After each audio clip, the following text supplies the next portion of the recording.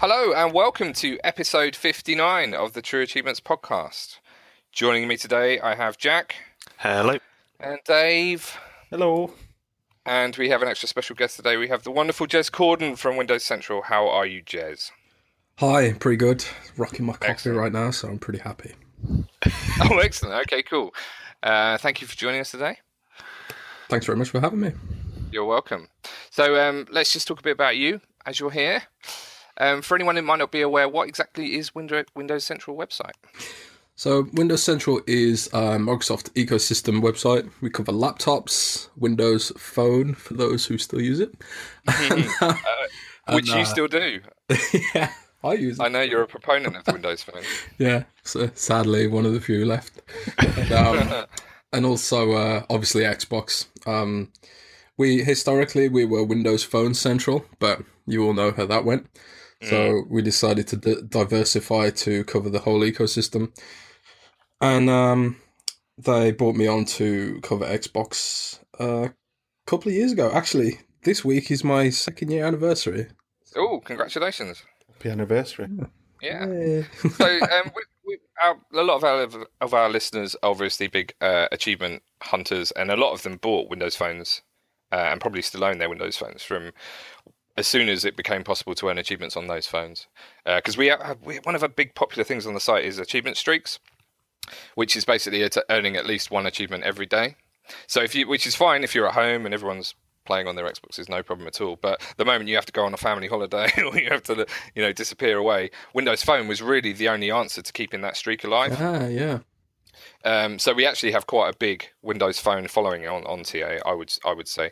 That's awesome.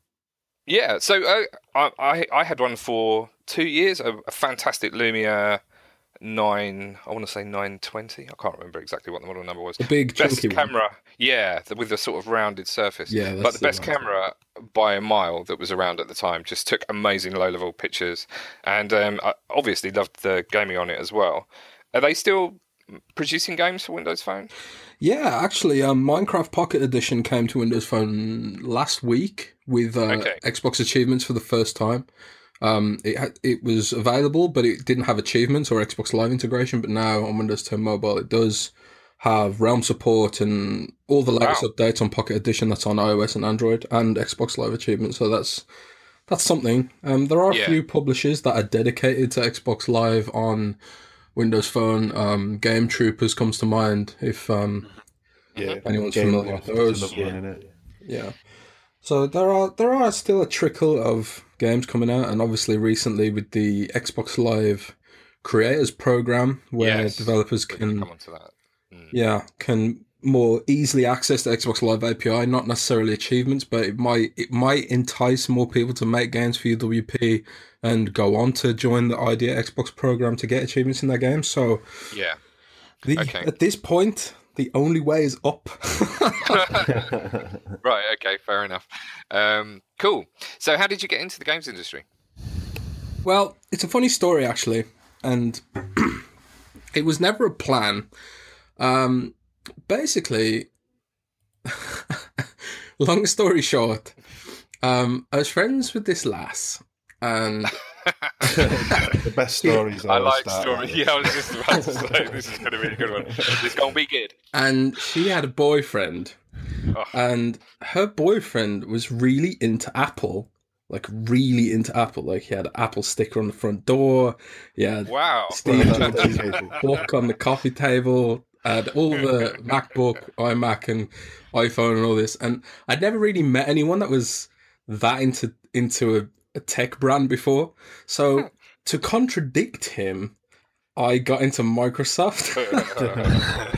And so, because I already had an Xbox, and I thought, and I like Windows anyway, and Windows has always been there in my life, and I thought, I'm going to contradict him and go Microsoft and start going on about how great Microsoft is all the time. So I got a Windows Phone as well, and I fell in love with it, and I really fell in love with it, and then the whole 2013 thing happened with DRM Gate and all this stuff, and I don't know why, because I used to be a web designer in a past life, and I just thought, you know what, I'm going to make a blog to try and explain why DRM Gate isn't such a bad thing, in my opinion.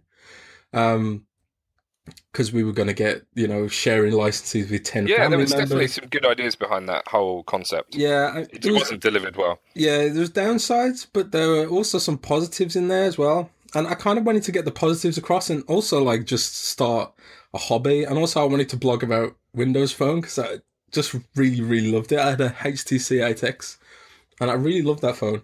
And I was pretty good at it. And then Nokia noticed me at the time, and their social media team reached out to me, and they invited me to Mobile World Congress to check out the Lumia 640 launch.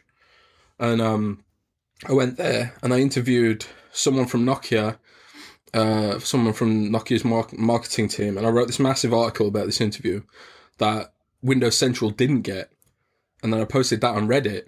And then Daniel Rubino, who's the editor-in-chief of Windows Central, he noticed my article from that, and he offered me a job. Wow. Email, and I was just blown away. It was just that whole year was just crazy. Xbox got in touch. I met Aaron Greenberg, and just the support that I got from Microsoft, just out of blogging for a hobby, was just immense. And then it turned into a job. That will encourage a lot of our listeners, because we quite often get questions like, "How did you get into the industry?" And we normally say it's quite difficult, but actually that is an unusual story. I don't know whether it's actually still that unusual. Probably quite a lot of people get noticed like that, but it's just awesome. So what happened with the lass? That's the question everybody else wants to know. Are you now married with 4 children? Well, that bit didn't work out so well. I met another girl, Andy, who's now my girlfriend. I love her very much, and okay, so it all worked out in the end. Yeah, it all worked out in the end. How's Appleboy doing? He's now running Apple. Is his name Tim Cook? I don't know. I don't know what he's up to. Who knows? Okay. I'm sure he's well. Very sad. Good. Okay, let's move on to what's your gaming history. So you mentioned Xbox. Have you always been an Xbox player? Were you a 360 player from launch? Yeah. I had I think it was mainly the 360 that made me switch. I think. I had an original Xbox, but I only used it to play Halo. I wasn't... During those years, I was sort of heavily addicted to World of Warcraft. So I only sort of played very few console games. I only played Halo and Final Fantasy XI MMO as well. Oh my god, that game is just the worst. Soul-destroying game ever. Really? Okay. We don't play RPGs on this pod. So hard. We don't have to do that. Yeah. But yeah, I switched to 360 because that obviously came out. It came out long before the PS3 did, and also the PS3 had its own sort of not DRM gate, but sort of botched launch where it was came out a year later and it was more expensive, and it was just crazy price. Yeah, it's just sort of. I actually vividly remember thinking, I really hope Microsoft don't do a PS3 when they announced the Xbox One, but they kind of did. But yeah, I switched to 360 and I never really looked back. I love the ecosystem. Xbox Live is just immense. I've been all digital for a long time, so I just kind of got locked into the ecosystem, and I think that's part of Microsoft's strategy right now, and Sony's as well. Just getting people locked into the ecosystem digitally. Because it makes it harder to switch then. It's the same on phones. If you've got 50 apps on Apple iOS, and it's a bit harder to switch over to a new ecosystem. So I think that's what it's all about now, really. Well, that's a whole nother conversation. No, cool. That's cool. And you're enjoying the one? Yeah, no complaints. Scorpio? I am indeed, especially given the stuff that I know. We can't talk about. Sorry. Okay, that's fine. We'll come on to Scorpio a bit later anyway. Let's just quickly mention your gamer tag because it is pretty sweet. It's very unusual for us to have someone on the podcast who only has a 3-letter gamer tag. Yeah. So, how long have you had it? I've had it for a few months now. Only a few months. Just a few months. Okay. I was so was it released in that batch? Sorry, what? Was it released because Microsoft released around 18,000? It wasn't part of that. Ooh. Have you had to kill someone? kind of. I was one of these people who were addicted to changing their gamer tag. I've spent at least £100 over the years changing my gamer tag. And Microsoft totally sucking me with that. But Windows Central's actually partnered with Beam, and one of the benefits of being a Beam partner is that they will give you the gamer tag you want. Okay. So I hope I'm allowed to say that. I probably am allowed to say that. But okay. So you can't actually get a 3-letter gamer tag, I don't think, without, like, the minimum you can have is 4 letters. No, they released a lot of 3-letter ones last year. Okay. Yeah, I think it was the beginning of last year. It was quite interesting because they did a story that they were going to start releasing them, and we were just, obviously we track gamertag changes automatically, but we logged them all, and there were just thousands going through every day for about 2 weeks. It was crazy. We actually did some interesting analysis on it, but yeah, they let go quite a few. They actually figure out what was going to become available as well based on what gamertags have been changed to kind of a default Microsoft ones, which is quite interesting. Yeah. I think Jez might have been a default Microsoft one then or something, because it hadn't been released, but it had 0 gamer score and no one was using it. Yeah, so, I mean, what they were doing with the people were like sort of hoarding them. Yeah, so people had registered loads of them right at the start, but just never done anything with them. A bit like people used to do with domains. Okay. So yeah, they would let loads of them go. I think there was even a couple of 2-letter ones. Yeah, there was. Yeah. Nice. Well, Microsoft Microsoft hooked me up. That's how I got my gamer tag. There you go, kids. If you want to get your own 3-letter tag, just bang on Phil Spencer's door. Don't do that. Right, let's move on to what we've been playing, because it's been another busy week. We have been streaming 6 games since we last spoke, I think, which is pretty crazy on our Beam channel, which is getting more and more popular. Thank you to everybody that joins us on there every day. We actually have a right laugh on there these days. It's quite entertaining. Let's talk about Friday's stream. So we played a game called Chime Sharp, which is the successor to a game called Chime. Mm-hmm. Jack, why don't you tell us about it? It's quite a lot sharper than Chime. Just, great. Fantastic. Okay. Hang on. So, wow, you got some. High tech. So I just got a drum kit here that I'm always ready. I'm always ready. So the game itself, I haven't actually played the first one, so I can't really compare it much to that. Okay, I have played the first one, and it did feel very similar. It was a long time ago. I think it was actually a charity game, the first one. I think it came out and all proceeds went to charity, so I bought it for a good cause. Okay, that's cool. So this one, I don't think it was charity. I don't think any of the proceeds went to charity. So it was an ID title, and it was music-based. So you start the game, you've got different music tracks you can select, and it's kind of a puzzle. So you have similar to Tetris pieces, except rather than being made up of 4 blocks, it's 5 blocks. And every kind of imaginable combination you could think of, you've got to put them down onto a grid and try and make quads. Yeah, which are 3x3 or bigger squares, basically. Yeah, I think we could do a 2x3 as well. We discovered that was a perfect quad because that was one of the achievements. Well, it classed as a perfect quad, but I'm not too sure. Perfect quad, sorry, was without fragments, wasn't it? Yeah. So you didn't have bits. Yeah, it was basically a pattern matching game, and you had to build the grid up. But all the time, there's a time limit ticking down, and if you're not building fast enough, then you leave like the fragments as the quads disappear, and it becomes harder and harder to fill the grid. And as you play and get more points, the music starts getting louder. You start getting kind of more of the beats playing through, and it's got proper licensed music on it, which is interesting as well.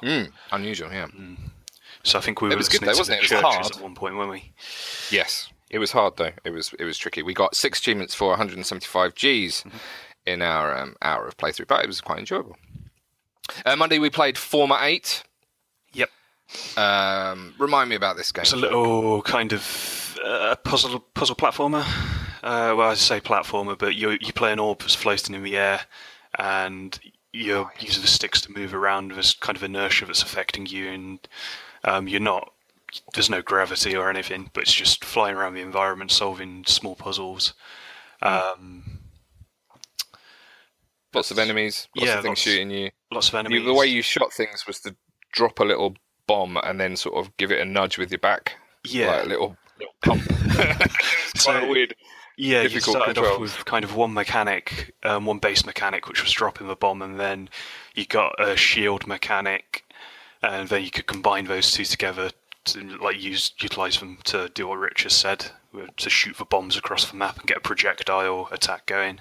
Yeah, it was hard though, wasn't it? Yeah, it was quite tricky. And there's some bits like we came across a plant boss, and that took us a couple of attempts, a couple of controller switches, so switching whenever we died to actually beat that one. But yeah, it was. It wasn't obvious what you had to do in a few places. No. But reasonably enjoyable. We got 6 achievements for 130 Gs, but I have seen people completed it on my Twitter, so it is completable relatively quickly, I think. On Tuesday, we played Ghostblade HD, which is a shmup bullet hell. I love that as a genre. Which was crazy. So it was local co-op. 5 levels, just insane bullets all over the place, enemies everywhere. You have vertically scrolling with horizontally scrolling, depending on options. Yeah, you could flip the entire screen, but that flipped to the controller as well, so that was just mind-blowing. Watch the stream if you want to see us get very confused and stand on our side for about half an hour. But we did really well on the achievements. This game throws achievements at you like nobody's business. I think we popped like 10 in the first 5 minutes or so. It was just crazy time. But sort of quite good. All you did was just move around the screen, try and avoid some of the bullets because you couldn't avoid them all, and hold down the fire button. And it was just, crazy Japanese music. Pretty intense. My eyes were bleeding at the end of the hour, which gives you some idea. But perfectly completable game, although some of the achievements looked quite tricky. We kept getting stuck at the final boss. In terms of content, it felt quite... there were only 5 levels to play through, and it only took about 20 minutes, or 15 to 20 minutes to do a full playthrough. The whole lot. Yeah. Which didn't seem like much, but you're obviously rinsing and repeating, and you have to get to the end, you'll use a continue, go back to the start, play through again, and repeat. And we were playing on easy. Yeah. Oh, God knows what it's like if you crank it up to hard, because it was pretty intense as it was. But fun as a local co-op game. Yeah. Certainly that was when we had the best time. On Tuesday, we also did a 2-hour live stream of Torment, Tides of Numeria, which we have played for obviously for 2 hours. But Jez, I think you have played it for considerably longer than that. Why don't you give us your thoughts? I kind of went. I reviewed it for Windows Central, and I kind of went into it with the wrong mindset. Because I didn't play Planescape Torment, which is the game's sort of spiritual prequel, and I went into Torment thinking that it would be like Wasteland 2, very sort of combat heavy, but it's actually more like an interactive adventure game where it's sort of like very, very, very story driven, where it's still an RPG though, where you can build up your character and get loot and weapons and stuff like that, and also there is combat, but building up your character's ability to manage situations by talking or manipulating your way through situations is a completely valid strategy as well. I'm not 100% sure on this, but I think it is possible to play at least most of the game without actually having any battles. So you can sort of play it almost like a text-based adventure game, sort of. Yeah. There is a lot of text. There is a lot of text. There's a lot of reading. It's like I outlined in my review, like if you particularly hate reading, it's probably not the game for you. Yeah. I think, Jack, you had one... following up on your point, I think you only had one battle in your 2 hours. Yeah, we did. So we had the initial battle when you're building up your characters, kind of a tutorial battle when you're trying to get to the, I'd say, main world. But that was it throughout.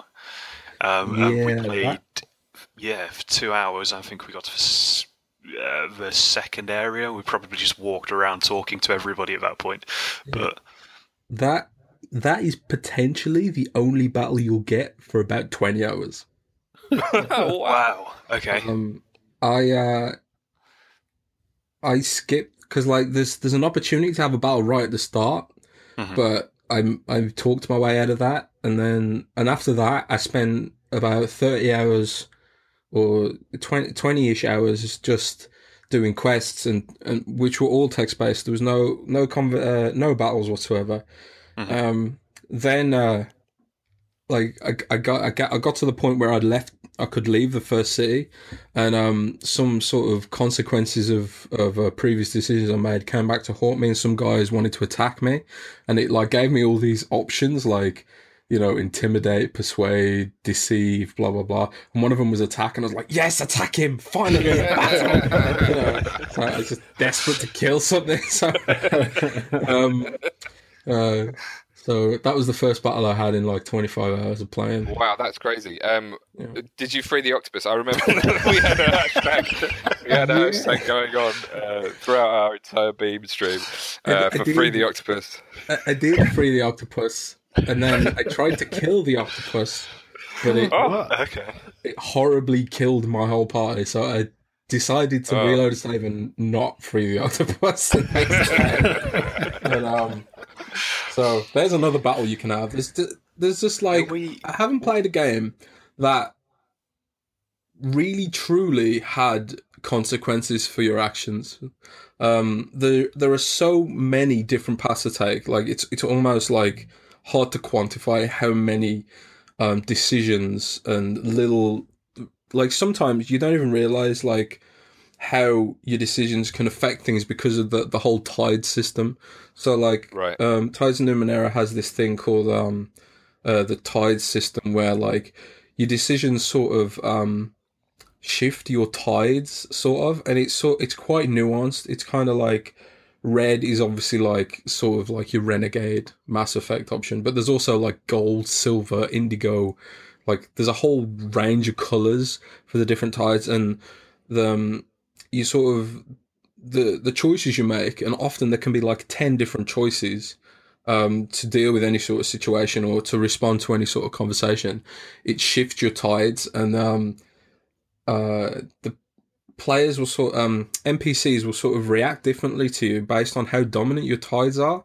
So like they sort of get a sense of you that you're maybe a bit of a jerk, you know, they can just sort of tell, and they might treat you differently because of that. It's really hard to put into words how big and divergent the system is. So if you are the kind of person who really enjoys your decisions to have an effect on the game and really sort of change the outcome of the story, Tides of Numenera is a vital purchase. Like it. I was so disappointed with Fallout 4 and how it had like all these 4 dialogue options that resulted in the same thing every time. Yeah. I hated that so bad. If you hated that as much as me, Tides of Numenera is just a breath of fresh air, but it is very text heavy. Okay, yeah, so I noticed, I mean, when Jack was playing it, I saw one of the 10 I've never seen a game which gives you 10 options of something to respond in the conversation. Some we even had more. I think we saw 15 upward at one point. Yeah. Wow.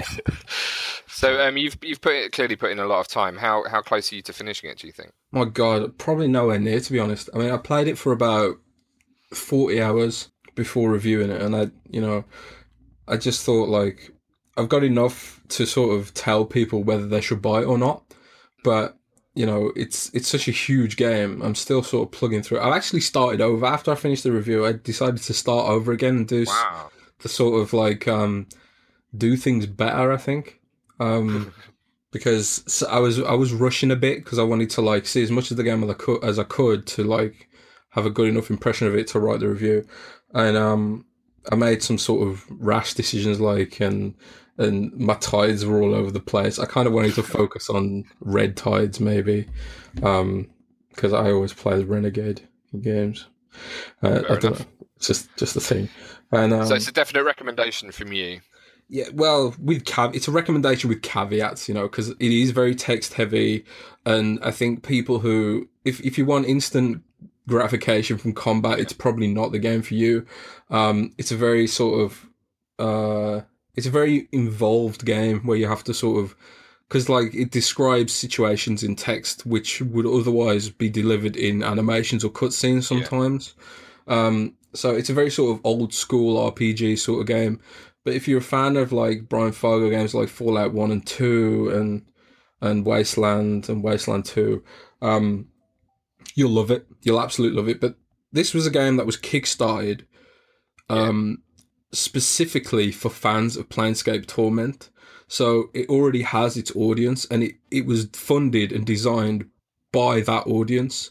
So it might not be a game for everyone, but if you do like your decisions to matter, and you like, if you like story-based adventure games like Life is Strange, and you do like reading books, then Torment is a definite purchase, I would say. Okay, cool. Excellent. Jack, Pixel Story. Yeah, so this was yet another ID title, and it was a platformer at heart, I think. Some kind of puzzles as you were playing through, but one of the core parts of the game was as you played it became more detailed, the environments and the characters, but it was like a trip through time of graphics almost, wasn't it? So each level got more fidelity than the previous one graphically, which is a quite cool little concept, I think. Yeah, and so it started very 8-bit and gradually more 16-bit as we were playing. Yeah, so that's quite cool, and it's supposed to be a little bit of a play on old school video games, and kind of it takes a more of a dive into like what happens behind the scenes. Like the opening cutscene was like the memory couldn't be allocated, so something happened and a hat got stolen. Then the hat it was quite surreal in places. A lot of seagulls. So the first level was just kind of jumping about as normal, progress from left to right. After you finish that and do get the hat back, you can then start saving and loading your positions on the screen, which was a really cool mechanic. So you push X to take the hat off, and that drops it on the screen, and then you push X again, and that teleports you back to it.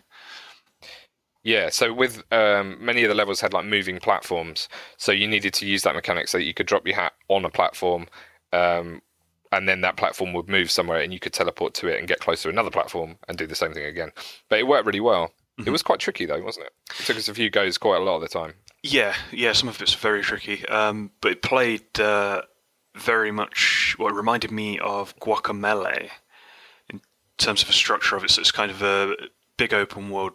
I say open world levels. Kind of you can go to various places and do different things, but they're NPCs you can interact with to pick up quests as well, which are kind of outside the main storyline as such. But it'll be like go and collect an apple for me, or get some coins, stuff like that. Yeah, quite simple quests, weren't they? Yeah, exactly. But it reminded me of Guacamelee because of that, really. It was quite a big playing area. Fighting system. Yeah, it was good though. Big levels. I think we only got through 2, didn't we? Yeah, we only popped 3 achievements for 50 Gs, but that game looks pretty hefty. If you like your platform puzzles, I'd recommend it. Moving on to something that I might not recommend, that you played yesterday, was We Are the Dwarves. Yeah. Which has one of the lowest scores on our reviews for a long time. However, if you want achievements, and you could see through that, you managed to get nearly 500 gamer score in your hour yesterday, which is pretty staggering. Yeah.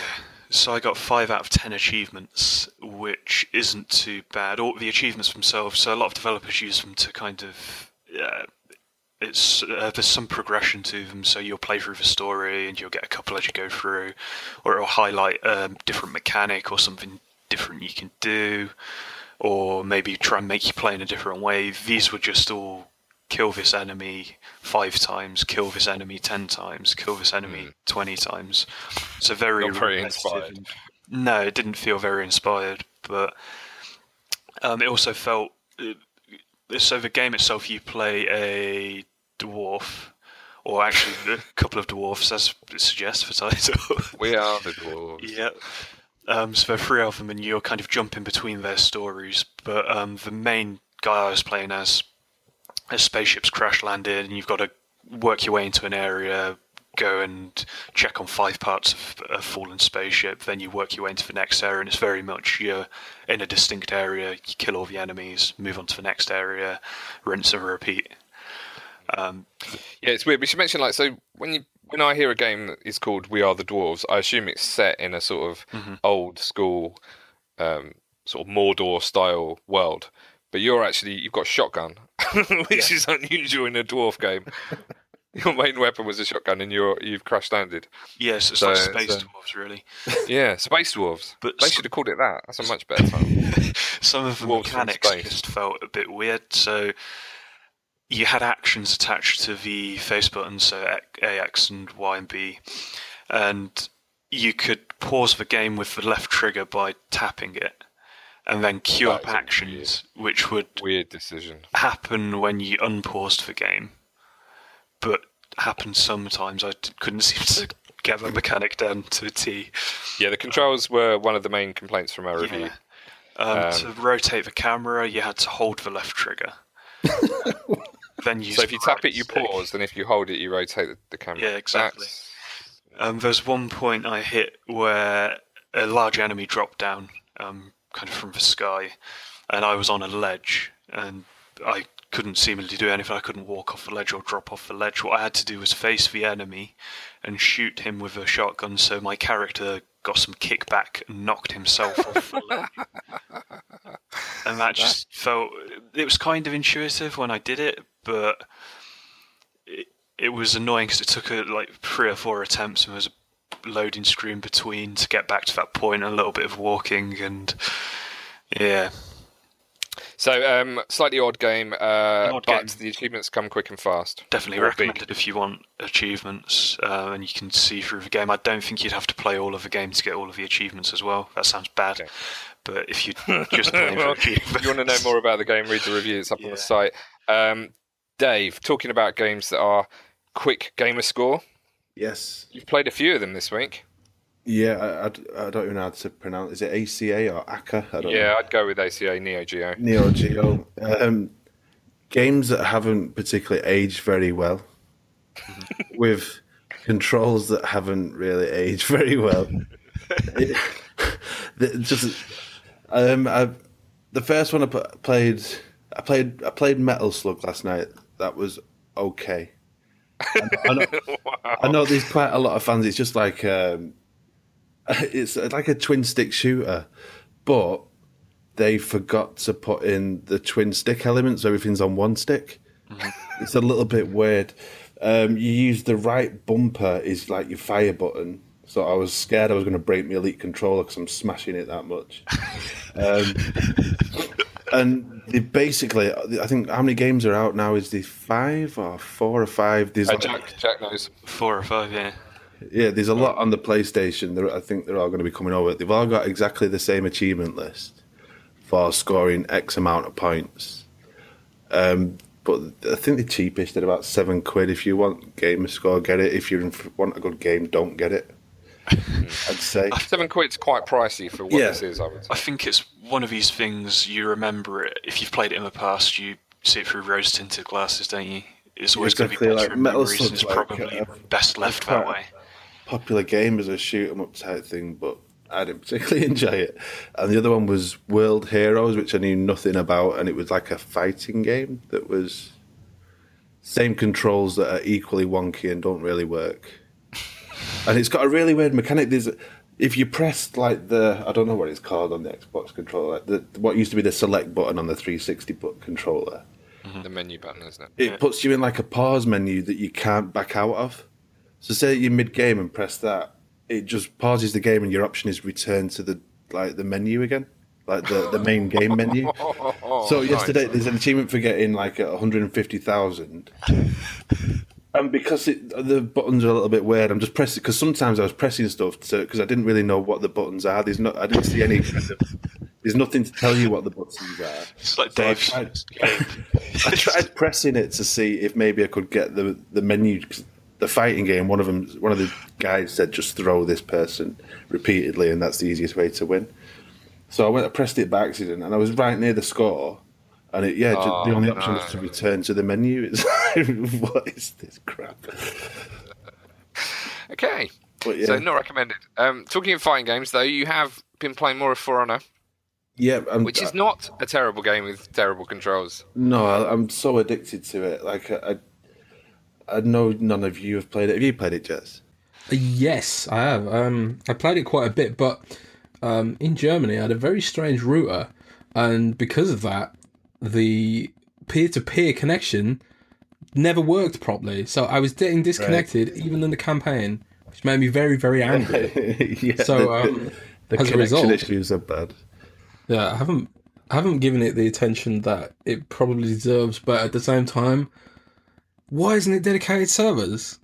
Seriously. Yeah, that was probably the weirdest decision they made, I think. Yeah, it's 2017, guys. Ubisoft, very rich company, not dedicated servers in a fighting game. Sort it out, boys. That's kind. If I was going to review that would be the whole review. Okay, our review has just gone up. It's slightly longer than that, but I'm sure that is mentioned in it. Yeah, but you generally love it, don't you, Dave? Yeah, it's really addictive because it's like I'm not really into fighting games, like Street Fighter and thing. I never bothered to put the time in, to learn the combos and stuff. But this has got probably like a limited selection of combos. But when I first saw it, I thought it was going to be like Rise, and you just go in and hack and slash your way through, and just button mashing. Whereas it's not. There's a lot of you got to kind of read your opponent as you're fighting. I've seen some people in the review commenting saying it's like playing rock paper scissors.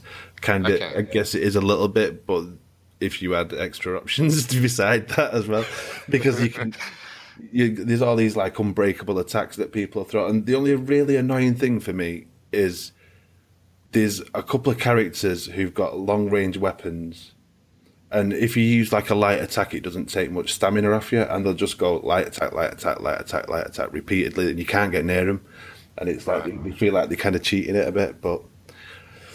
If you get your revenge on him, it's good. Chop the head off at some point if you can catch him, and it's the world is right again. But yeah, I love it. If you like, it looks like it's going to be like an action adventure type game, but it's not. It's basically a fighter, but it's really good. Okay, cool. Reviews up on the site now. Check it out for more info. It is GTA SC week still. Or we're still in it, incredibly, and we're now in March. It is a bonus week which involves earning double the achievements we earned as a team last week, and that is actually harder than you think because one of our teammates went off on a crazy bender last week and got like 200 achievements, so we need to get nearly 500 between us this week. But fortunately there's a game that we've all discovered is very cheap called Turn On and dishes out achievements like there's no tomorrow. You can get 82 achievements in around 4 hours for your 1,000 Gs, so I've been playing that. It is I don't even know how it begins. You control like a bolt of electricity that's moving around electric cables in a town. It's a very strange concept. But you have to turn all the lights on and you can sort of jump and hop between the different cables and the different things. And there's sort of a story playing out along the bottom. There's like quite a lot of like hooligans that are trying to smash up the town. And if you light areas, they run off and stuff, but it's basically it feels like a mobile game. Each level you can get a maximum of 3 stars or light bulbs actually for doing things well and collecting all the collectibles on that level. But as I say, it dishes out achievements very, very quickly. I got 36 in about an hour for 420 Gs, but I think we're all going to be playing that because we need to get up to our 500. I've also played a bit of Polychromatic, which we mentioned briefly last week. Dave, yes. You've completed it. I have. I don't know how you did this because we spoke about it before and you were quite like, oh yeah, it's okay, no problem, got stuff. And both Jack and I played it this week and we really struggled. It's a twin stick shooter with a very simple graphical style, but it is really fun.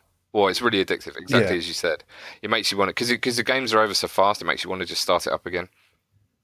Straight away and try for more. But it's like the high scores are, I mean, some of the achievements there, the high scores I'm nowhere near, like literally miles short of.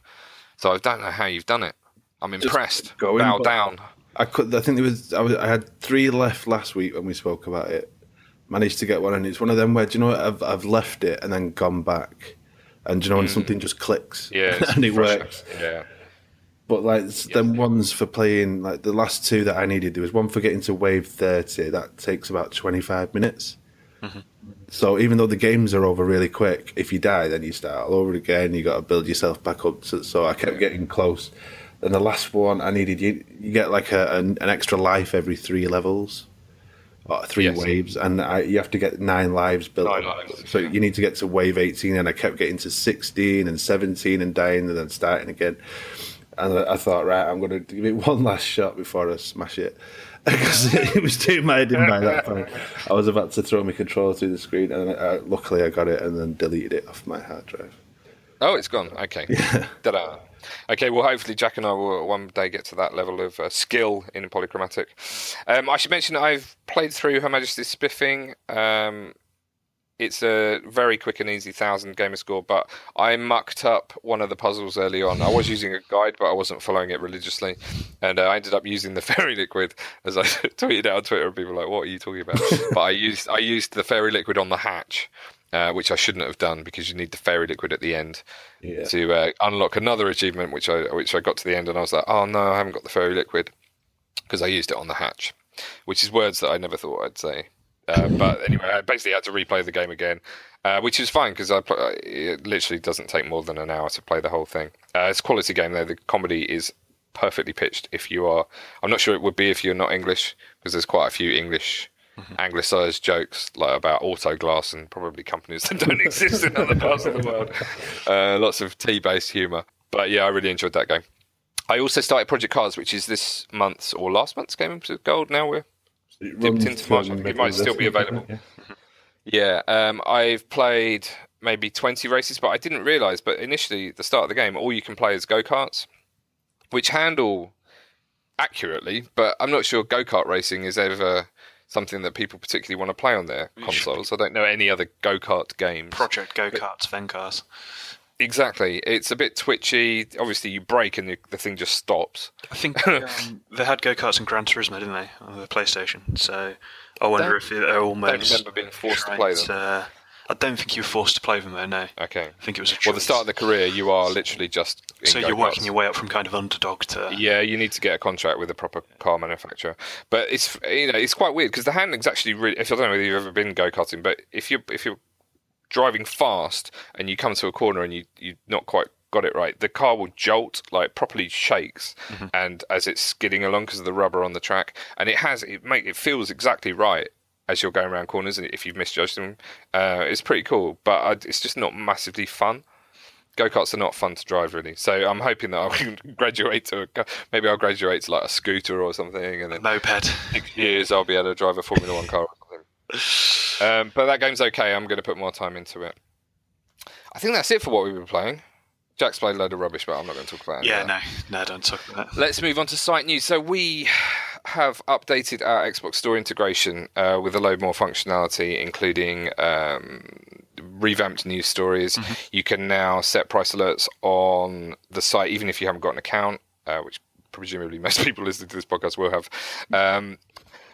But yeah, it's working nicely. We've released more lists of free content, so all of that stuff's sitting on the site in nice places, and the integration's going well. Our store article for the Xbox One sales went up 4 hours before Major Nelson announced them, I think, on Monday, which is pretty sweet. So yeah, that's all going very well, and look for more streamlining of that as we move forward. Dave, regular news. It's been GDC week, and some interesting stuff's come out. Yeah, so obviously the big one that it seemed to come out of nowhere, although it didn't actually. 'Cause did you get an email about having? It might have been delayed a week actually, because you got asked, didn't you, if you were on the preview program by the PR, and then it didn't happen. So anyway, Xbox Game Pass is coming this spring. From reading through it, and having a little play, it's basically like EA Access, but like through the Xbox's own version with multiple publishers involved in it. If you're in the alpha test, like the preview thing, you can get it now. There's a small selection. I don't know, there's about 30 games, I guess, at the moment. I couldn't actually get it to load that section. It said it was there, and I clicked it, and it kept failing. I was like, oh. I've had a play with it. It is, you've got like there's a new in the settings, I think it is. There's a new like memberships area. So you go to that and you get on like your EA Access area. It's got all the games there that you can do, and then the same for this new Xbox Game Pass. But really impressed with it. Like it seems to come out of nowhere. It's $9.99 a month or £8 UK. Yeah, and when it launches properly, it will have 100 games plus in the spring, which is pretty exciting. So, Jez, what do you think about this? This was the big story of the week. I didn't see it coming. Did you have any inkling this was this was happening? Microsoft PR sent us an email a week prior saying there was going to be a new program announced. Yes. Yeah. And if we wanted to be in the alpha ring to test it. The fact that it was all hush-hush made me feel like it was going to be a consumer-facing program. And clearly it is. I think it's a logical progression, isn't it? I mean, with Microsoft's sort of cloud-first ethos and also sort of play anywhere ideology, the long-term future of console gaming and Xbox gaming and probably PlayStation gaming as well is going to be, I mean, global internet speeds aren't there yet, but the long-term future of gaming is going to be streamed from servers. It's just the way it's going to be, where the games run remotely and then on more powerful hardware, and you can stream them to any device. And obviously this kind of system is a building block for that. Obviously in the short term, it's not going to do that. It's going to give you a Netflix-like all you can eat sort of thing. Netflix is a good analogy, actually, I think. Yeah, I mean, there was a time when internet speeds weren't fast enough to power something like Netflix either. But obviously we're there now. But in the future, the global internet speeds will be fast enough to power streaming games. So the only logical progression of that is to have a Netflix-like service where you can, have games a la carte, I suppose you could call it. So that's the way I think of it, is that it's a stepping stone towards that. And also the Beam acquisition is a stepping stone towards that, because the latency of Beam streaming is so low that you've got to expect that that's going to be the vehicle for receiving the video feed of a cloud streamed game eventually. So it's sort of like... We should point out that this isn't actually streaming, this is downloading these games to your machine. Yeah, I mean, Microsoft were very clear on that point, because when they even said, it even says in their FAQ, one of the things that their focus testing groups were saying, like, the thing we don't like about streaming services is obviously the latency, and when you're uploading your inputs, it makes, it takes a while for it to register and then download the input video stream back to you. And in games like, reactive shooters, that can be a big problem. Might be fine for Tides of Numenera. Yes, I think that'd be fine. They'll just send you the book. Yeah, but so I think this is interesting. So the skepticism in our comments came from, what are the games going to be like? And there was a few people that were unhappy that games would be rotated out of this. But I'm guessing that when they do that, so they've said that they'll bring new stuff in, but they'll rotate older stuff out. So I'm guessing they'll give you a heads up. Phil Spencer actually clarified some of this. I know we're going to talk about it. Oh, okay. No, let's talk about that now. So he was on IGN's podcast Unlocked, and that was one of the questions they asked him. And he basically said they've put it in because he can't control what other publishers are going to do or not with it. So he's imagining that you might get like a handful of games, like a couple, and removed 1 month or something like that. And okay. He's not expecting that there's going to be vast withdrawals, like 50% of it is suddenly removed. It's not there to be like a fancy trial of a game that you're paying for. Yes. It's just because he can't force publishers to put the game in and keep it there forever, basically. Yeah. Yeah, and also it's going to come. There's going to be a section that says "leaving soon." If a game is preparing to be removed from the pool, it will notify people. And also, one of the things that developers do have to adhere to is that if they do put their game onto the Game Pass, then Game Pass subscribers will get an exclusive 20% discount if they want to buy that game to own it permanently, if it is going to leave the pool. So that could be like a really good discount for some people. And also, some of the people who are annoyed about this need to remember that it's not aimed at everyone. Like, no, it's not aimed at us, I would say. Yeah, I've got 300 game licenses. I don't need this, but for someone who can't cash flow that, like especially younger gamers, like this is ideal for like younger siblings and cousins and stuff like that, who maybe they get, £20 pocket money a month. they could spend some of it on a Game Pass and have access to a wide array of games. Sure, it might not be the latest games, but there's so many games out there that a lot of content.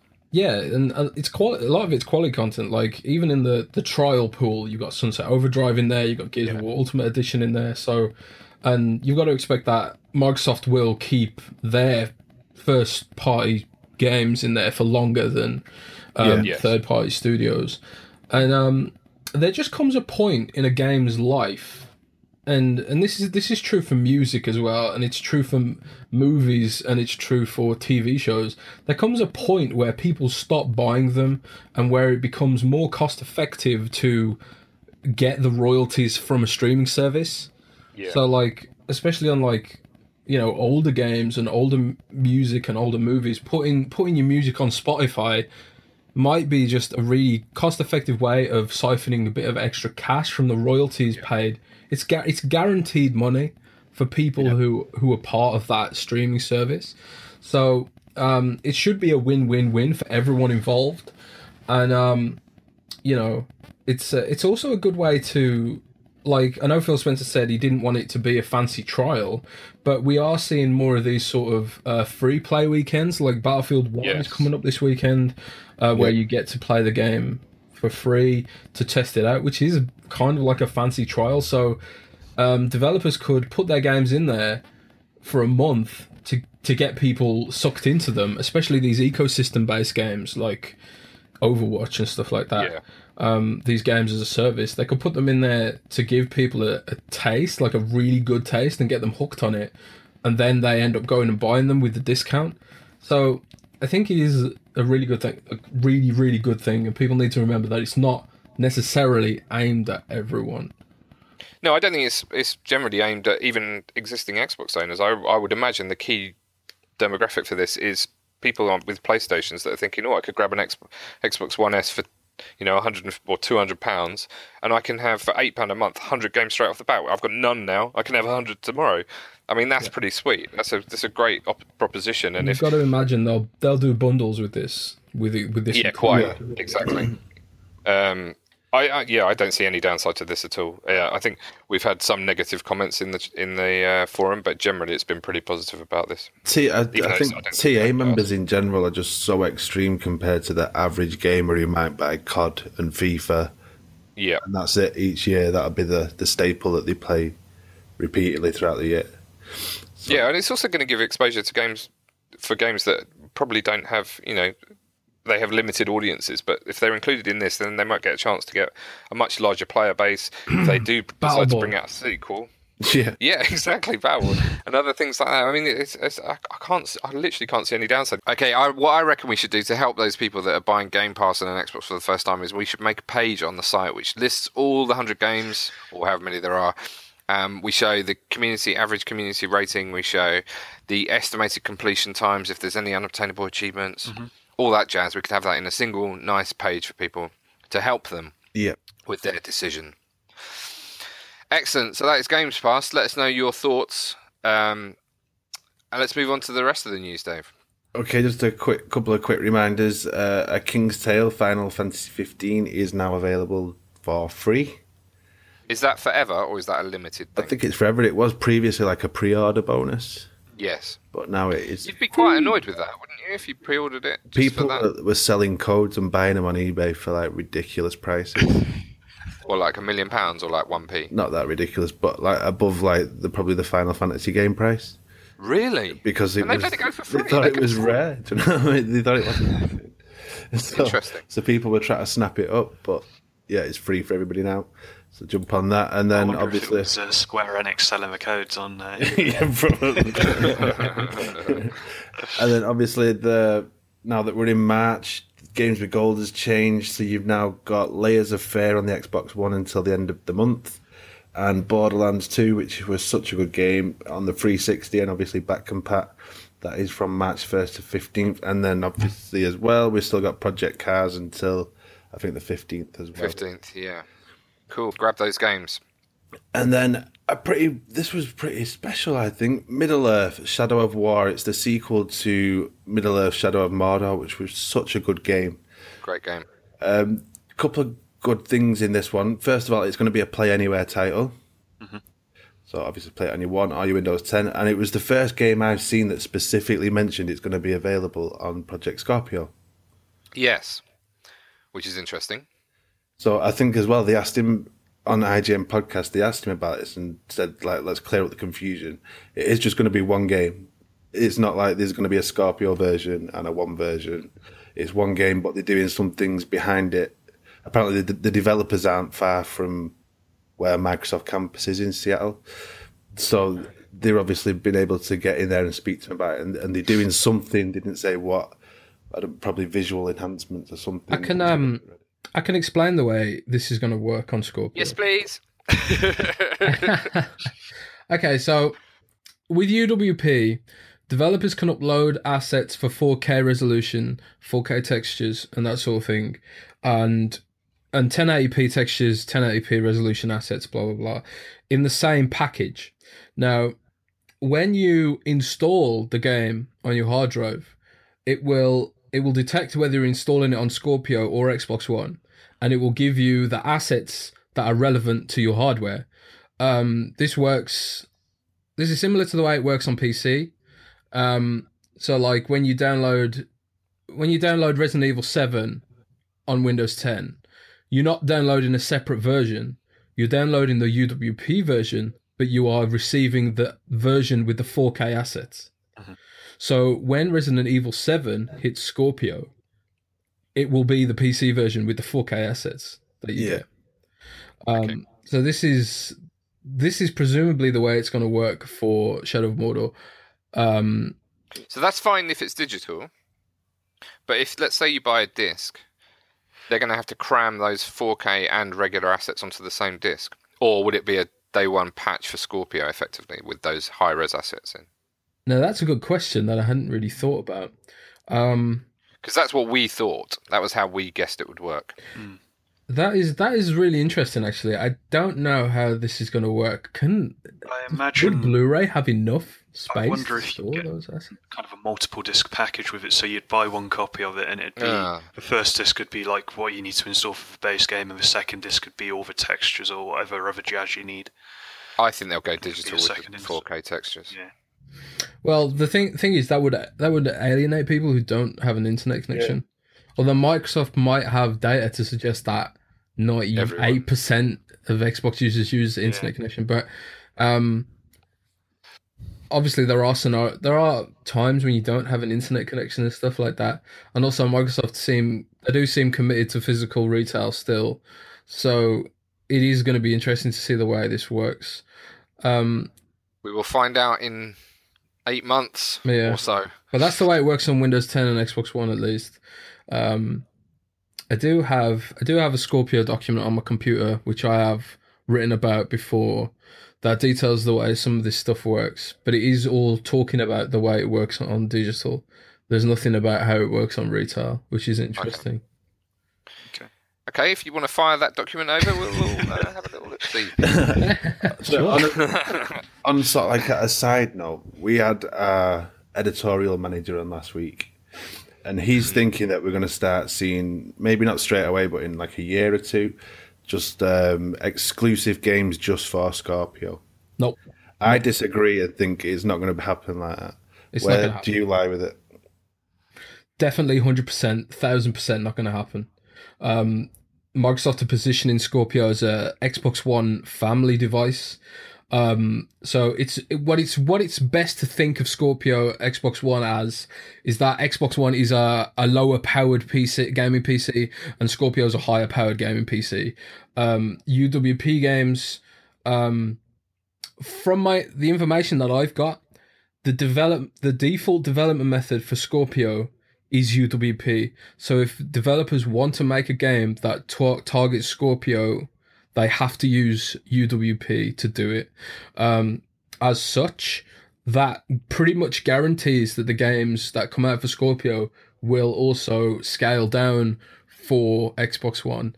The Scorpio dev kits, which are currently going out to developers right now, they have a setting that basically allows the Scorpio to mimic different types of hardware. So Scorpio is being positioned as the one-stop developer shop for all UWP development, whether you're making games on Windows 10 Store, whether you're making games on Xbox One, or whether you're making them on Scorpio.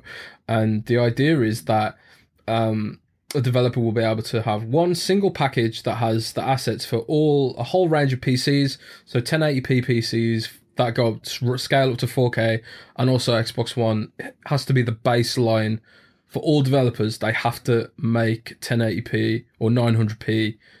I think it's 900p is the target, and then scaling up to 4K. So you are never going to see a Scorpio exclusive ever unless it's VR. Obviously, Xbox One can't handle VR, and maybe Microsoft will release some sort of PlayStation VR-like add-on external GPU to enable that in the future, maybe. But at least for now, the only exclusives you will get on Scorpio will be VR-related. I personally guarantee that. Whoa, you heard it here first. So Phil Spencer did, in his interview with IGN, mention VR, and he said that it's still an area of innovation and growth, but he still thinks Windows is the right place for it at the moment. However, he does want VR to appear on console, and they said more when than if. So it looks like it's going to happen one day. And maybe Scorpio's the place. Maybe inventing new words now. Maybe Scorpio's the place for that to happen. But we love our PlayStation VR, even though we haven't used it for a few months. But what we did use of it, we really enjoyed. 2 days. Those 2 days when we played Headmaster non-stop. You have to look into this, like the first major third-party game that supported UWP was Resident Evil 7.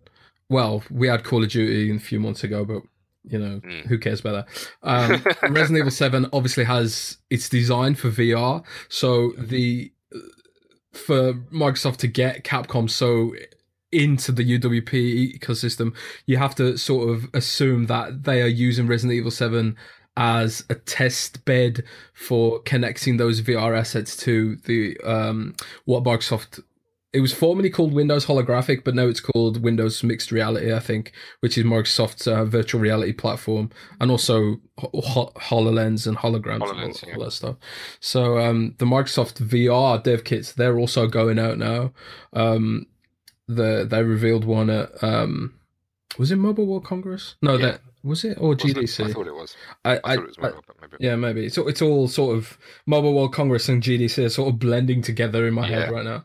But the first Acer headsets are going out to developers now, so you have to expect that Resident Evil 7 VR will appear on Scorpio. And also E3 last year, they were talking about Fallout 4 VR as part of the Scorpio reveal. So there are games being developed for it yet, but Windows Mixed Reality is a very immature platform right now, so I suppose that's why they're not committing to releasing it in 2017. Okay, but you think it's around the corner?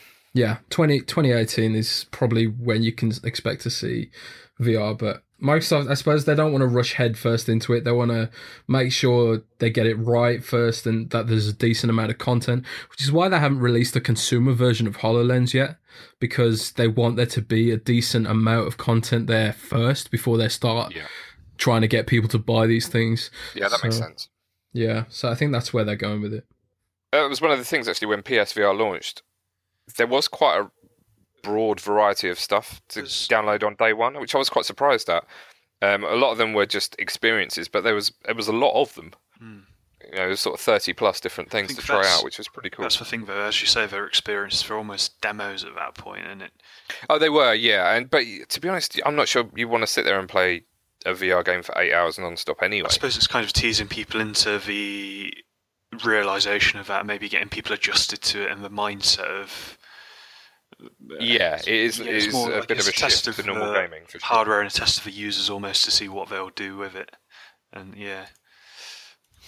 Cool. Okay, other bits that came out of the interview with Phil Spencer, he mentioned the reason for the change to Sunday was more to do with the amount of stuff that they need to cram in and the coverage that they want to get for it, which is fair enough. And it's also going to be more about games than the hardware, which I think is something that I read and smiled. That is exactly what we want to see. Yeah, we're not going to ask any more questions about that. Was there any? Oh, he mentioned about first-party games being cancelled. That was quite interesting if you watch it. I can tease something about this. Okay, tease. That when Microsoft starts announcing these true 4K games, as in they are native 4K, not checkerboarding, not any special scaling tricks, it's not just first-party games they're going to announce. There is a decent selection of upcoming major third-party games going to be announced true 4K as well. So I think E3 is going to be, if you are a 4K enthusiast, I think you're going to be very happy. But I just want to add in there that I've always said this, that Scorpio can be 20 teraflops and have 8K resolution. I do think that games are more important than resolution. I've always thought that. But if you are really into resolution, then you're going to be very happy with E3. I don't know. They're probably going to announce new games as well. I'll throw that in there. But I know some of the big games that are going to be announced to true 4K. I'm just trying to get them verified before I actually start leaking them. Yeah. No, otherwise, it's fake news. Yeah, we don't do fake news here. I think that's it from the interview that was of. They asked him specifically about, because he keeps referring to Scorpio as a premium console. Oh yes, and people get worried. Does that mean it's going to be ridiculously expensive? What does it actually mean? And he said he's calling it that basically because he sees that the vast amount of people, the people who just walk into Game or GameStop or whatever and just want to pick up a console, are going to pick up the cheapest version that plays FIFA or whatever. So he imagines that S is still going to be the best seller. But for sort of like us who hardcore and keep up with the news and want the latest things, he's calling it premium, like the Elite controller is like a premium controller basically. It's just, oh god, that means it's going to be 4 times the price of a regular Xbox. He did say it's just he did say though it was quite cool. He said like it is going to be the most powerful console you can get anywhere. Yeah. So what do we think for price then, Jez? Give us the inside track on the price. I would be very, very surprised if it was more than $449. Okay, I would be. That's reasonable. I actually, personally, I think this is my optimistic thought. I think it might be $399. I would be extremely surprised if it was more than $449. How much is the PS4 Pro? Just like the Pro without all the VR stuff. I don't know. Okay, is it $399? PS4 Pro is currently £350, but it's obviously been out for. That's about $399. Yeah, I would imagine that it's going to be £350 in the UK. Yeah. The Scorpio. I think the pricing is going to be really sharp. I'm hoping it is anyway. I kind of feel like hyping up the whole price angle is probably going to be a thing where like they make people expect that it's going to be really expensive, and then then they undercut what they put. Yeah, that would be an awesome thing to do. Actually, that's good thinking. Yeah, I would be surprised if it's actually like. Because some people have tweeted me saying, is this going to be $700? Is this going to be, $600? No. No, it's not. I think absolute maximum $499, most realistic maximum $449, and very, very likely $399. That's what I'm saying. Cool. I'm liking those numbers.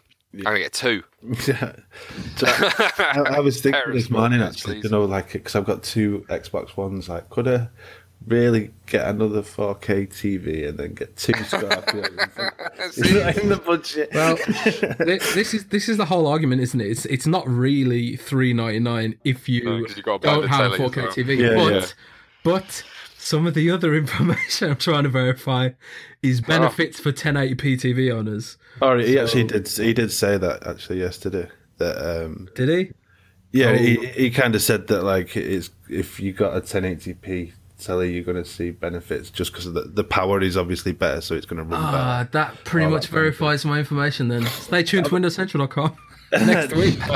Definitely have a watch of that Unlocked podcast. It's about an hour long. Yeah, I think it's on iTunes and stuff as well, so you can listen to it. But there's loads of little bits of snippets in there. Like they were talking to him about obviously Scalebound being cancelled and Fable Legends and closing Lionhead and stuff like that.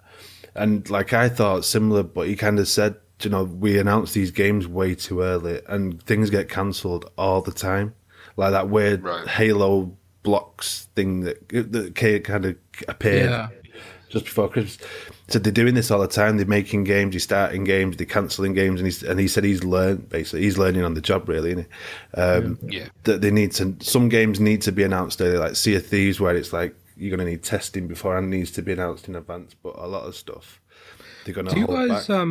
Do you guys remember Press Play Games? Yep. Do you remember when they were doing that sort of open development thing where they were polling people whether they wanted Project Dwarka, Project Knoxville, and Project the other one? I can't remember what it was called.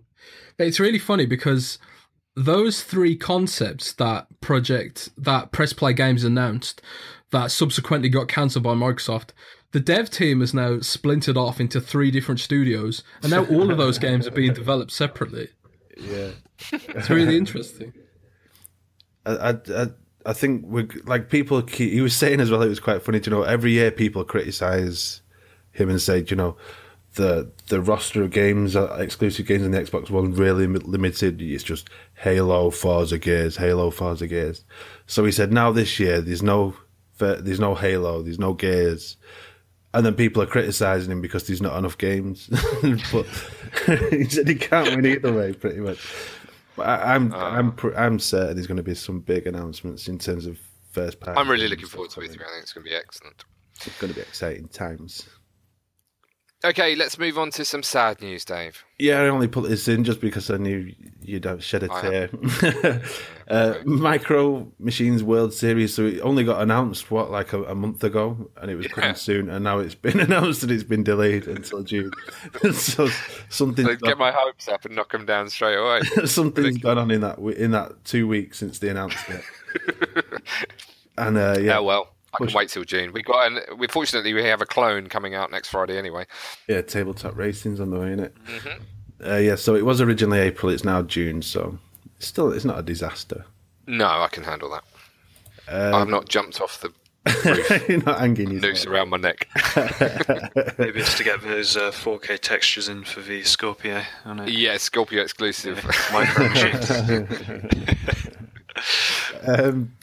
Battlefield 1, I think Jez mentioned before, that's got a free weekend for gold members this weekend. If you haven't played it, definitely give it a go because it's such a good game.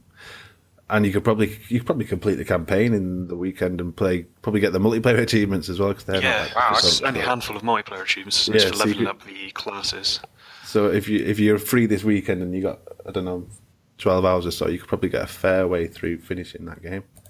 And we should mention that does unlock achievements. Yeah. Yep. And then the last one, Madden NFL 17 is now in EA Access Vault. So I downloaded that last night, given my current Madden binge. Obsessed with Madden. Funny story. Do you know what? Last week I said that Madden 25, we couldn't do the connectivity thing. So the preview update that I had on my Xbox One seemed to smash my NAT settings to bit. And then they've updated it, and it seems to be working now. So we managed to play some games last night. So the last achievement you need, you got to win 8 games in like the Ultimate Team. So I'm boosting it with somebody, got to 7, went to meet him in a match and matched with a real person. Oh, and my Madden skills are pretty limited. But I actually beat him and got the achievement. There we go. In terms of NFL, I won 2-0. I managed to tackle him like in his own end zone and got a safety, so I got 2 points. And then just words that mean nothing to me. Knelt the ball tackled in the end zone. 3 minutes after. Got a safety. But yeah, did it. But yeah, well, that's good. I hope you punched the air with delight. Yeah, we whooped. Yeah, we were all cheering and did like a bit of a dab and everything. A bit of dabbing. Okay, excellent. Good stuff. That's it for regular news. Let's talk about, just wanted to mention it briefly because mine's just arrived. Nintendo Switch is released today. And it's fair to say that the launch title, Zelda Breath of the Wild, has done rather well in its reviews. It is currently 98 on Metacritic with about 30-odd reviews in, which is, I think, pretty much the highest score I've ever seen. I might be corrected on that, but I'm not a person that doesn't really have any Nintendo history. I've played a little bit of Zelda, one of them. I can't remember which one it was, on the 3DS. But I'm quite looking forward to this on a proper console. I think it could be a lot of fun. So we're going to try and stream that this afternoon if I can download it in time. So you can see us playing on a Nintendo for the first time in our Beam channel, which would be quite exciting. Anyone else getting a Switch? No. I Tumbleweed. don't think so. I'm quite excited looking at the Zelda review scores, but I think that's the only game I'd want to get on it, to be honest. So, and you've got one at the office. I think it's a pretty hefty game. May as well just use yours for it. Yeah, mine's not staying in the office. No.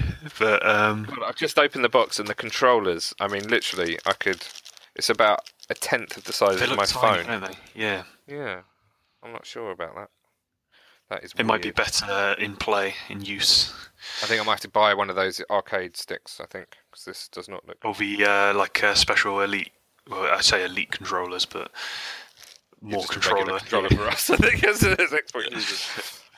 Cool. Anyway, that should be a lot of fun. So I will let you know my thoughts on that next week. Okay, let's move on to back compat news, Jack. Yes, we had a couple of titles hit. We've had the Dead Rising case games hit, so that's Case Zero and Case West, and it's worth noting the Japanese versions of those are also available. And Cars 2 and Meet for Robinsons, so 2 Disney games chucked in there.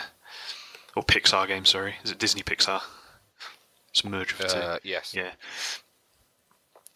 So quite a lot of... I think a lot of excitement around Dead Risings because the Japanese ones were quite difficult to get a hold of, and I think that'll open it up for more people to play those. Cool. Questions from the mailbag? Yeah, got a few this week. This one's specifically for you, Mr. Stone. Okay.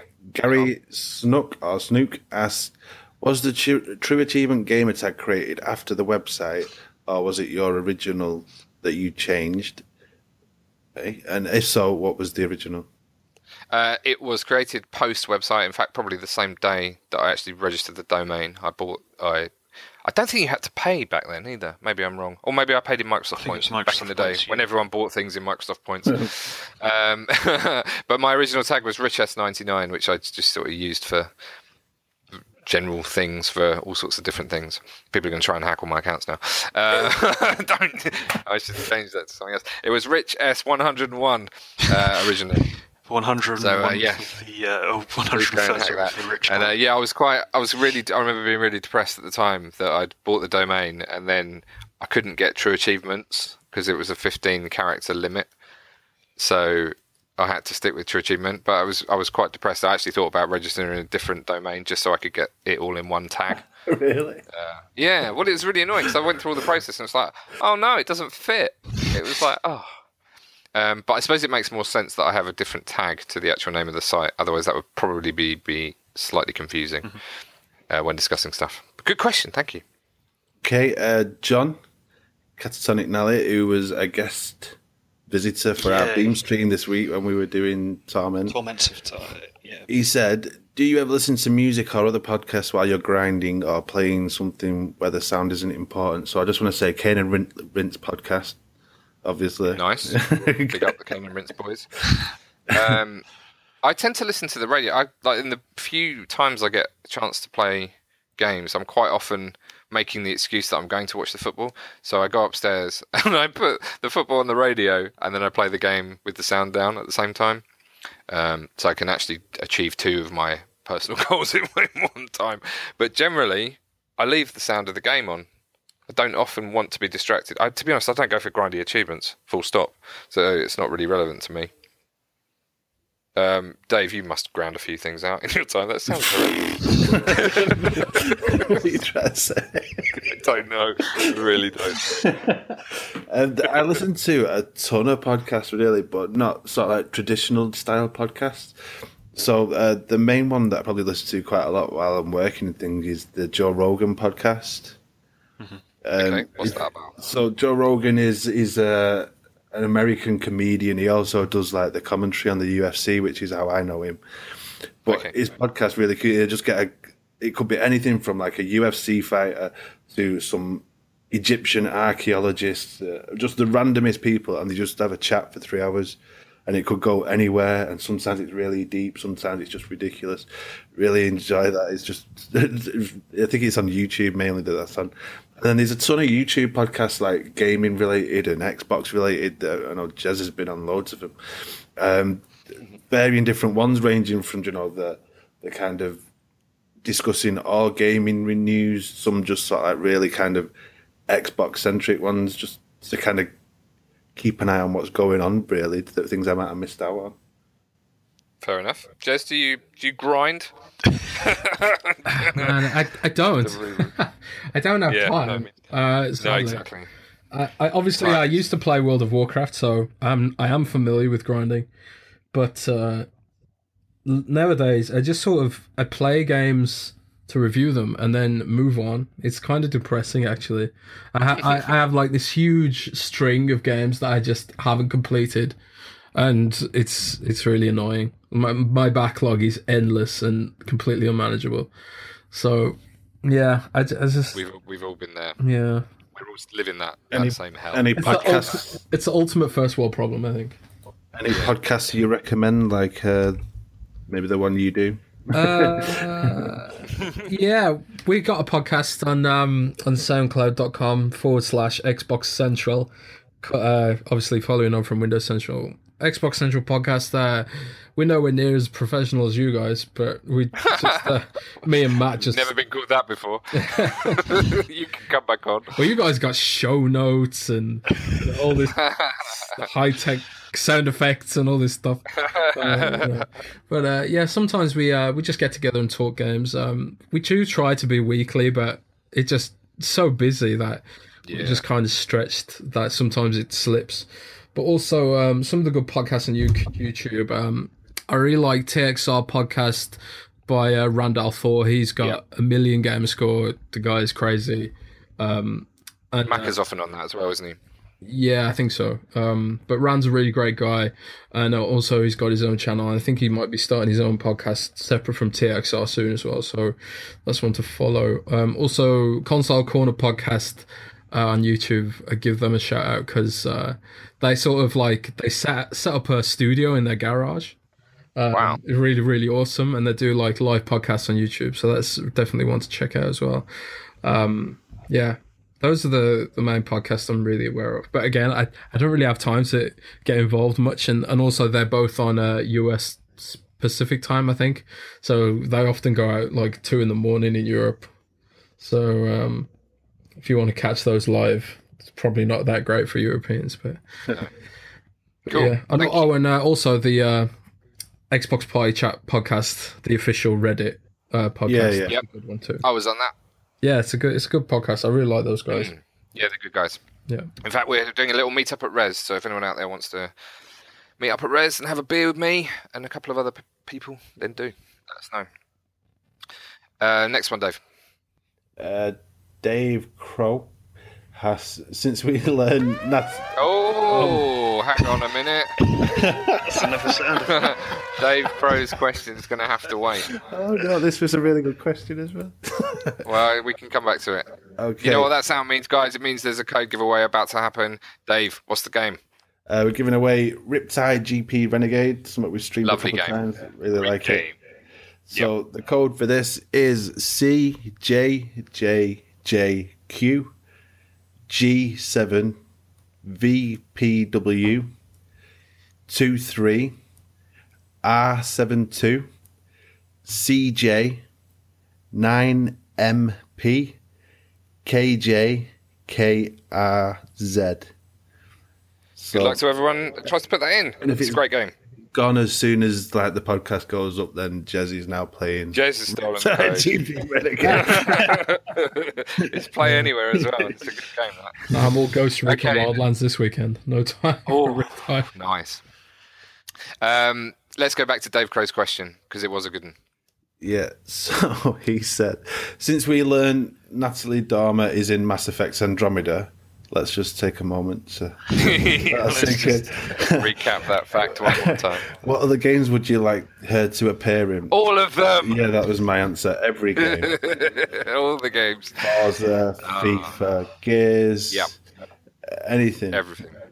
Riptide, We Are the Dwarves, Vaccine. I'll take all of them. I'm hoping she's in Zelda Breath of the Wild. Just a secret character that we didn't know about. Great, thanks, Dave. There's another question. Yeah, Guy Incognito. Do you have any games that you love that are from genres you don't usually enjoy? That is a great question. Jez, what are your genres that you normally enjoy? My main genres are shooters and RPGs. If anyone follows me on Twitter, they'll know that I'm sort of anti-racing games. Oof. I can't. I hate. It's off of my podcast. I hate games that don't have guns and swords in, and that I can't kill or at least run people over. So I tend to not like racing games that much. However, I do all sports games. I don't like FIFA and football and all that stuff, but I do like Rocket League, which combines sports and racing, which I don't usually like. So that's I suppose that's one Rocket game. League has a lot of love from all quarters, I think. Yeah, it's a very unique sort of game. Yeah, very no, that's fair enough. Accessible. I was just going to chuck in Mass Effect, which I'll always mention as a fantastic game that from a genre I don't get on with genre RPGs at all, as most people know. But I'm not even sure I can count Mass Effect as an RPG. Bit of a mix, isn't it? It's how you want to play it as well. I think I played it COD style. Yeah. Hammering those decision trees as fast as I possibly could. Dave, is there anything that you've liked? Probably the only one that springs to mind is I really enjoyed Fable 2. Okay. Which I suppose it is an RPG light. I guess it's not like a deep RPG. But considering that I don't get on with RPGs like you, that was a bit surprising. I was just going to mention Shadows of Mordor as well, because I wouldn't normally play a sort of fantasy sword swinging game, but I absolutely love that game. And that's sort of RPG-ish, I suppose. And fantasy and all that jazz. Jack, what do you think? Nothing honestly springs to mind. Just stick to Bioshock. Jack's a lover of all the regional variants of Bioshock. Yeah. No, I think I'm not a big fan of shoot 'em ups, but I quite like Geometry Wars. That was a good one. You quite enjoyed Blast the other day when we played that. Yeah, that's quite good. Yeah, the Ghost Blast and Polychromatic's okay as well. I just need more practice on it. Yeah, they're hard. But that's the problem. Okay, Dave, final question. Question of the week. Whoop, whoop. We need a sound effect for that. We need more sound effects.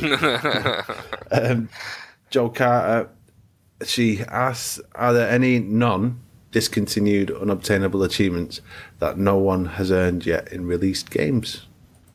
What a great question, which made us go and delve into our database, as we love to do when we get a good question like this. So yes, the answer is yes. There's probably a lot more than you'd actually think as well. There was over 500 that we found. So I'm just going to pick on a few of the ones that have the most people playing the game. So just to recap, the question is, are there non-discontinued unobtainable, i.e. achievements you can get in games that have been out for a while that no one has yet got? And the first one, the top one, based on the number of gamers that have played the game, is the Billionaire achievement in Prominence Poker, which is for reaching 1 billion bankroll. No one on this planet has earned that. That game's been out for 9 months, and there's over 28,000 people that have played it. It's worth noting it was a free-to-play game as well, and it was microtransaction to hell. So can you actually you can pay money to get 1 billion bankroll? But I think it equates to about $47,000. Ooh, that's a lot to be the first person to get that. You can pay that, or you can play it for, I think, 10 years. At which point it might not exist as a service anymore, or I'm not too sure. Man. I'm tempted. Can someone lend me $47,000? Imagine the ratio. What's the ratio on that going to be? That'd be one for GTSC, wouldn't it? If you've only got that achievement left, you need to push it over. Yeah. Oh, it's a 50 gamer score one as well, so it's going to be worth a fair old amount of TA when someone finally pops that in 10 years' time or shells out the cash. Also, there's a couple in For Honor, Dave. They're not going to be available for another 8 weeks or so. Okay. A big thing surrounding the whole game called the Faction War, and you're basically placing, like, at the end of every game, you place, like, imaginary soldiers and defend or attack a front.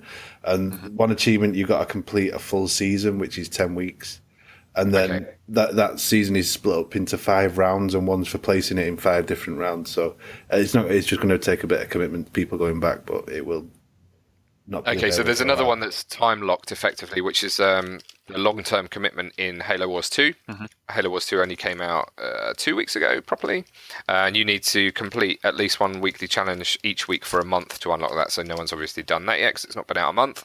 There's a couple in Star Trek Online. Mm-hmm. For completing the Iconian War story and discovering all the Solanae dice and sphere lore. What the hell is that? I'm not playing that game. So that was those 2 achievements were in an update that came out recently, and I'm going to have a chat with Nom about these actually because they potentially are unobtainable at present. Okay. Yeah. So those ones comes with asterisks. I might link this spreadsheet to the show notes so you can have a look there. As I say, there's several hundred of these, so I'm not going to read them all because we'll be here till tomorrow. The Badline ones are quite interesting. They're, so the co-op on that game is actually local only, which is probably why nobody's done it, because there's a ton of content in the game and it's really boring and frustrating as well. Okay, so this is in Badland Game of the Year edition, which came out nearly 2 years ago, and there are 2, 4, 5 achievements that no one has unlocked yet. Yeah. So this comes down to either being local co-op or potentially somebody might have met the requirements, we just don't know, and they might be unobtainable again. Oh, they might be playing offline and they just don't know they've got them, Yeah, potentially, especially with it being local only. But okay, and then I just wanted to mention Brick Breaker, one of my favourite games of all time, has 5 achievements which no one has won yet. And I think when I initially reviewed this game, I mentioned that it would be impossible to get them. Yeah, so I was right. How can you bring out a game with 5 achievements? And the weirdest thing is, right, 4 of them are for getting to skill level 2, 3, 4, and 5. So if people can't even get to skill level 2, how on earth are they supposed to get to skill level 5? It's utterly ridiculous. So I will link that. But great question, Joe. You win a game. A game. Are we going to be more specific? No. Nope. I'm going to let her pick. I'll send her a few and see what she wants. Cool beans. Let's just quickly talk about this week's streams and next week's streams. So today we are streaming Akimo Splinters of the Dark Shard at 3 p.m. today, which is actually quite soon. Then we'll be streaming some Zelda Breath of the Wild. So if you want to see what all the fuss is about, because I certainly do, join us for that. On Monday we are streaming Bloons TD5, which the achievement list has just hit. Uh-huh. There are 47 achievements for 1,000 gamer score, and that is a tower defense game. There's a lot of love in the comments for that, actually. There is a lot of love, so we're quite looking forward to playing that one on Monday. Tuesday we're playing what I'm going to continue to call Bazooka Wars 2, even though it's actually called Bokazuka Wars 2, just because I'm an idiot. The achievement list for that is out too. That is not receiving much love, so if you want to see us get angry with the game, please join us in that chat. We are playing Verdun, which Dave has mentioned before. On Wednesday is a World War. Do I want to say 1 or 2? I think it's 2. Oh, right. There you go. 1. World War 1.5. It's a World War 50% chance we would probably do. It's definitely a war and a world involved in that game. 1.5. We'll with some incredibly grindy achievements in it, which we won't be able to unlock in an hour. And then Thursday we're playing Warhammer Quest. I don't know anything about that game. It sounds fantasy landish. Uh-huh. And then Friday, we're playing Tabletop Racing World Tour, which Jez will love and definitely tune in to watch, I am sure. But I am very excited about that. Let's just quickly talk about the achievement list that we haven't mentioned yet that have hit this week. Jack? Yes, we've had a couple. We're going to cut out stuff that we've already mentioned, but we've had some more ACA games. So we've had the Neo Geo Metal Slug and Neo Geo NAM 1975. We then had Walking Dead Windows 10, which was a surprise. 48 achievements for 1,000 gamer score. So had this game not been out on Windows 10 before? No, so it's out on the One and the 360. Okay. Great game. Get it, if you've not played it. And then following on from that, we've had Sublevel Zero Redux with 27 achievements and Poi Windows 10 Edition with 25 achievements. Poi. Poi. A great name. And then we've had a couple of big DLC packs hit as well. We've had Tom Clancy's The Division, 5 achievements for 150 gamer score. I think Trees has already got all of them. And yeah, he has. Yeah. And then the Sabotage DLC in Call of Duty Infinite Warfare, 10 achievements, and they're all tailored toward the new zombie map that's in the mode. So, okay. Yeah, that's it. Cool. Let's quickly mention new releases. So we have Akimo's coming out today, which we are streaming. Hitchhiker, which I think we mentioned before, and Bloons is TD5 is out today as well. Next week we have Ghost Recon Wildlands on Tuesday is the big release, along with Lego Worlds. Oh, and Ultimate Marvel vs. Capcom 3. There's a big titles out next week. Verdun hits next Wednesday, and then Tabletop Racing World Tour hits next Friday. There's another idea as well. Clicker Heroes on Friday. Okay. Clicker Heroes? Oh, man. Clicker Heroes. Is that like the one on Steam? I've got no idea what Where you click a mouse button. Maybe it should be Press Heroes. Or... Oh, that's... Okay, well, let's hope it's not that, because I won't have a mouse, for starters. Jez, where can people find you socially? I don't mean in your local pub, I mean online. If they want to follow you and find out all your Scorpio exclusive news. Well, you can follow me at Twitter, mainly at Jez Corden, JZCorden. Also on Xbox Live, just Jez, JZ. Too cool. Yeah. Also, Instagram, I use that quite a bit. Post cat pictures with Xbox controllers on top of them and stuff. Which is what Instagram is for. True that. That's also Jez Corden as well. And on windowscentral.com, writing articles and that sort of thing. And lovely. Yeah. Follow Jez. Should we pimp our own Twitters? We haven't done that for yonks. I just hit 1,000 followers actually last week. Woohoo! I am RichStone99 on Twitter. Please don't try and hack my account. Dave is Dave Kinetic. Yeah. On Twitter, and Jack is Jack Watling UK. Jack Watling UK to differentiate himself from my Australian alter ego. Jack Watling. Follow us. Massive thank you to Jez for joining us today. Good luck with everything Windows Centrally, and hopefully I will bump into you for a pint at some event very soon. Yeah, thanks very much for having me. It's been a really fun podcast. You're most welcome. And we will be back again next week. See you later, guys. Bye. Catch you later.